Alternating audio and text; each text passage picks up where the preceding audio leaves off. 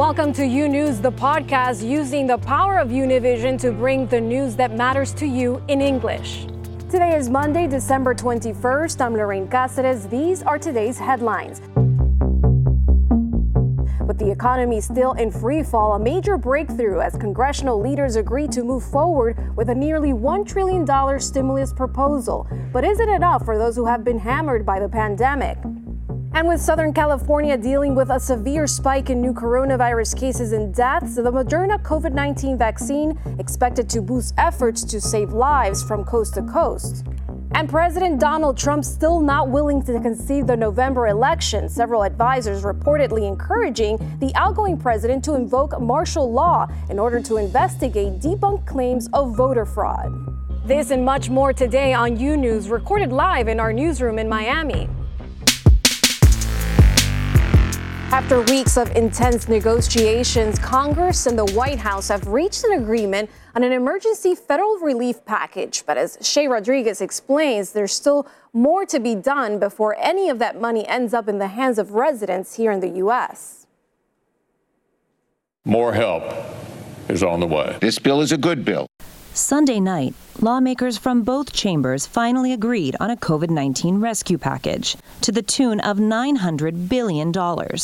What I'm excited about in this bill, and is really the Democratic difference, is what it does for America's working families. It is packed with targeted policies that help struggling Americans who've already waited entirely too long. The details of the plan haven't been released, but it's expected to include money for schools, small businesses, unemployment benefits, and direct payments to households. And a portion will pay for distribution of COVID-19 vaccines. But there's still work to be done here. Now we need to promptly finalize text, avoid any last-minute obstacles, and cooperate to move this legislation through both chambers. Certainly no small task. The announcement comes after months of policy disputes and partisan finger-pointing. We've heard Democrats say openly they were not willing to deal all summer and fall. What took so long is because we could not get our Republican colleagues to crush the virus. A number of procedural steps still need to take place to clear the way for a vote in both chambers. President Donald Trump said he will sign the coronavirus relief package once it reaches his desk.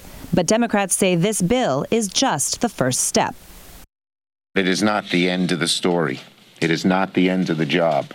Anyone who thinks this bill is enough does not know what's going on in America. Shay Rodriguez, U News.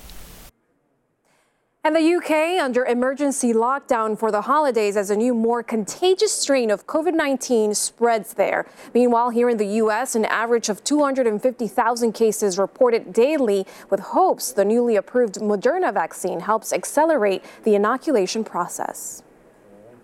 Days before Christmas and the UK on lockdown again. As Prime Minister, it's my duty to take difficult decisions, to do what is right to protect the people of this country. A new strain of coronavirus spreading there quickly, about 70% faster than the original strain. It doesn't make you more seriously ill, but it does spread more readily, and the vaccine should continue to be effective against it. France, Belgium, Italy, and the Netherlands banning travel from the UK. Canada also joining the list of countries, but the US so far taking no action. We have about 6 flights a day coming in from the UK, and we have done absolutely nothing. To me, this is reprehensible because this is what happened in the spring.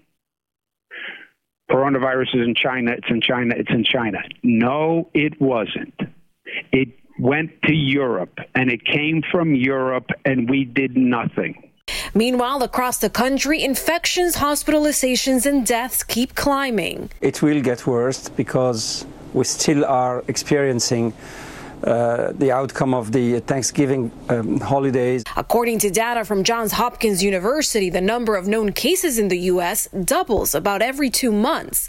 1.5 million new infections reported just this past week. In California, 1 in every 80 residents of Los Angeles County is infected.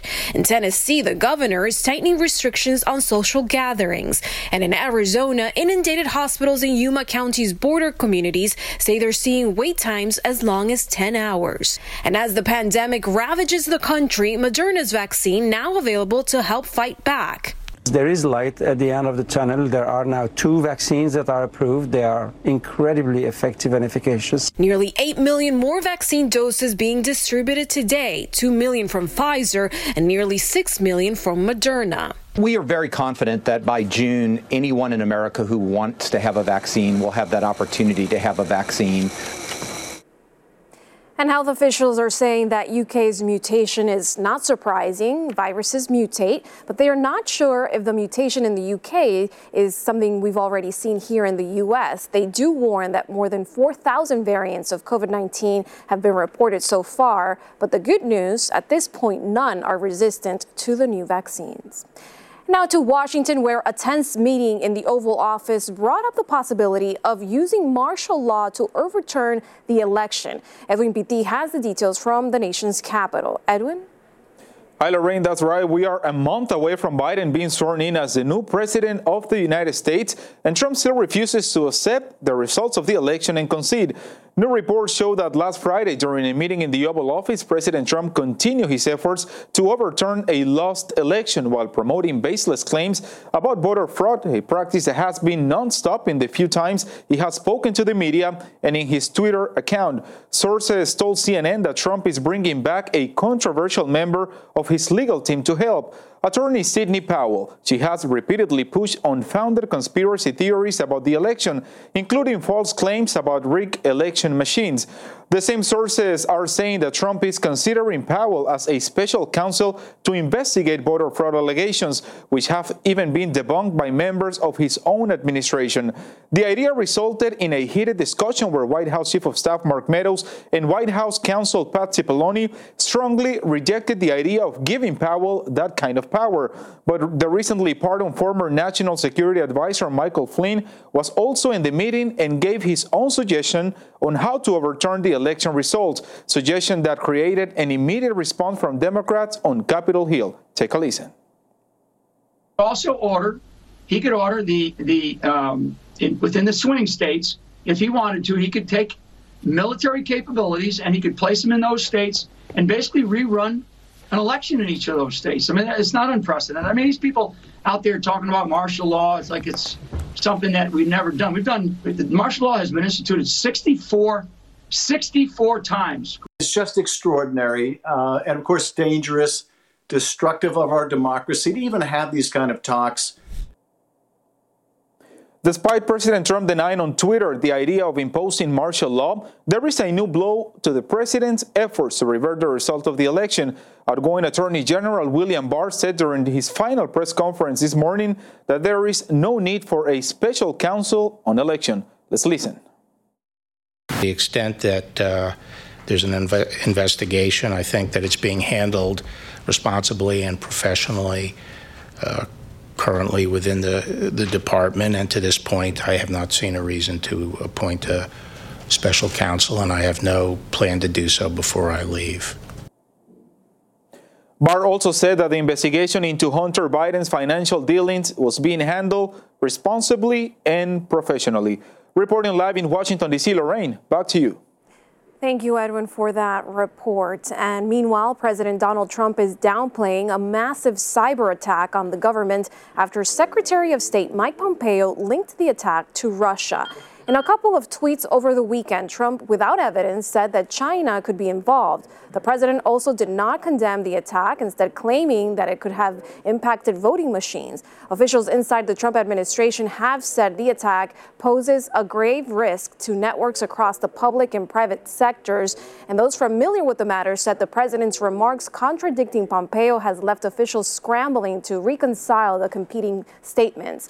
At least half a dozen federal agencies are now known to have been targeted in the breach. The Russian embassy in Washington has denied any involvement. And joining me now to talk about this massive data breach is Max Bergen, Bergman. He's a senior fellow at the Center for American Progress. Thanks for joining us, Max. The president is blaming China for the cyber intrusion, but the data points to Russia and not China. Is that correct? And where is the president getting China from? Yes, all indications point to China. Point to Russia.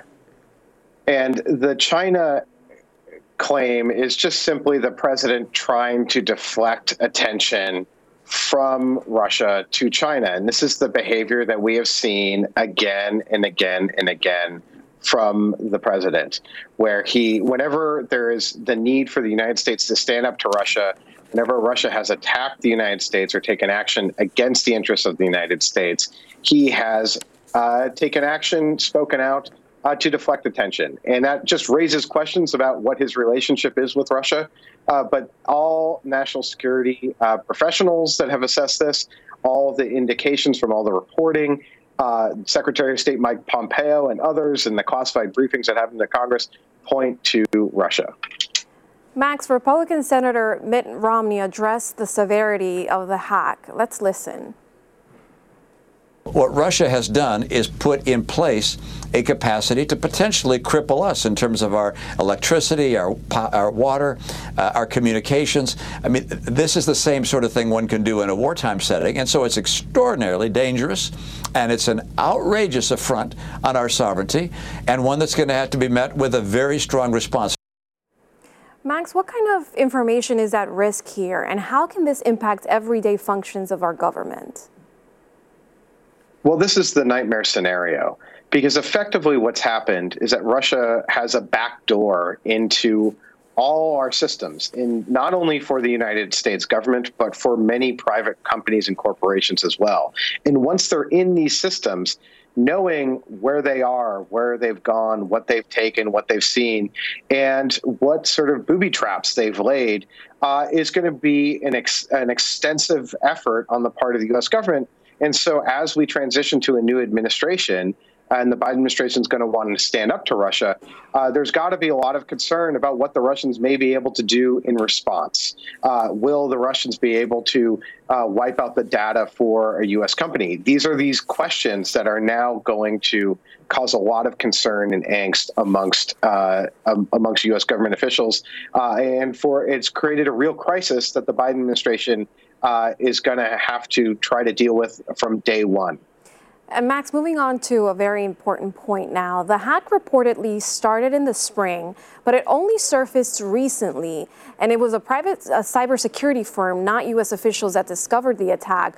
Why were U.S. agencies so slow to detect the attack? Well, I think this raises real questions about the U.S. Cyber Command, about U.S. cyber operators. I think the one thing I would say is it's very hard to take a very strong stance against Russia when the White House and the president and the head of the government is telling you not to. And you know that if you then take strong actions against Russia, that the president will come and admonish you for it. So the United States government has been completely incoherent, has been unable to have a coherent strategy toward Russia. And I think this is the byproduct, where you don't have an intensive focus, where there's gaps in where our agencies are addressing their efforts, and then you have vulnerabilities. And so we need to have a new administration that comes in with a coherent, integrated, clear approach that we're speaking as one government and trying to respond to these Russian efforts. And we're taking the threat incredibly seriously. And that's something that the White House and President Trump simply haven't done. There's been no leadership.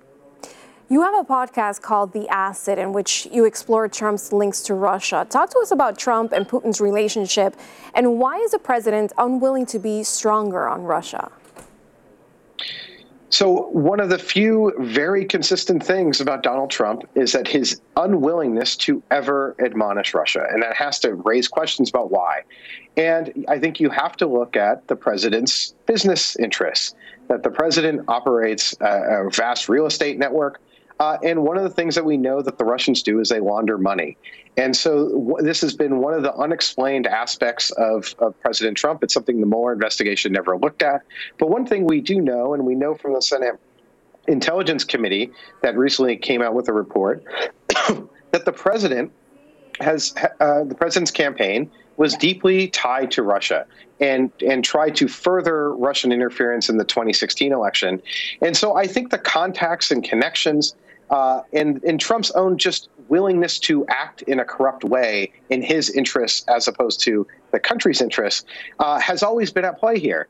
And it doesn't necessarily mean that the president is some has some secret KGB asset. What he is someone who's been compromised by Russia, and it's in his interest to defend Vladimir Putin and not take action against him. And so he's acting in his own personal interests. And there's a lot more to it, and I encourage people to listen to the podcast. Well, thank you so much for your time and your insight, Max Bergman of the Center for American Progress. Thank you. And Vice President-elect Kamala Harris is spending part of Monday's stumping in Georgia. She'll campaign for the Reverend Raphael Warnock and Jon Ossoff, according to the transition team. They're the two Democratic candidates campaigning for Senate seats in a runoff election against Republican Senators David Perdue and Kelly Loeffler.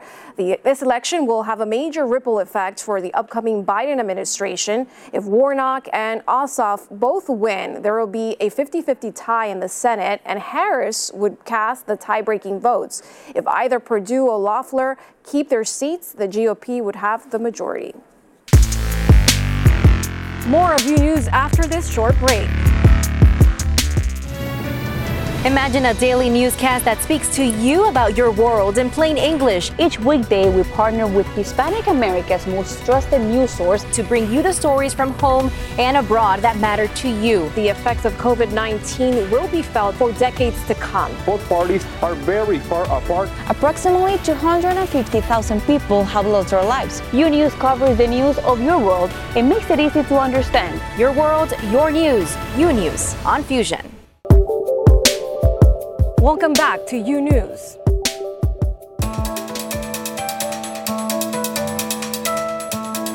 And it's not just the Commonwealth countries taking precautions. Israel's government has announced a ban on incoming flights from Britain, Denmark, and South Africa.